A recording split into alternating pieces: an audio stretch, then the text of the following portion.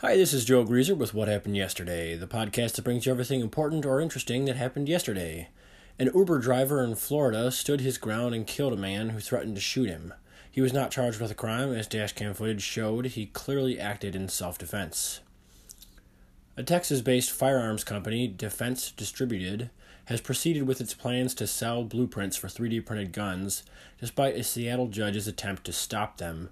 The judge was only able to stop the company from allowing the blueprints to be downloaded off the internet.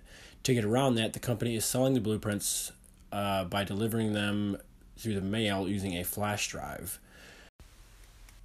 Aaron Rodgers is now the highest paid player in NFL history after a record-breaking deal. The deal is 4 years, $134 million, with more than $100 million in guaranteed money.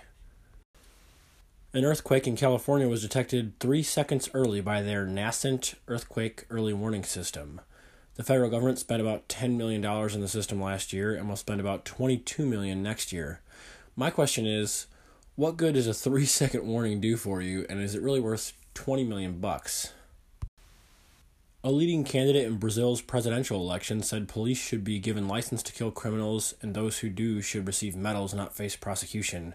Hard-right candidate Jair Bolsonaro said in an interview Tuesday night that he would leave good people out of the range of the shooting and go at criminals full steam.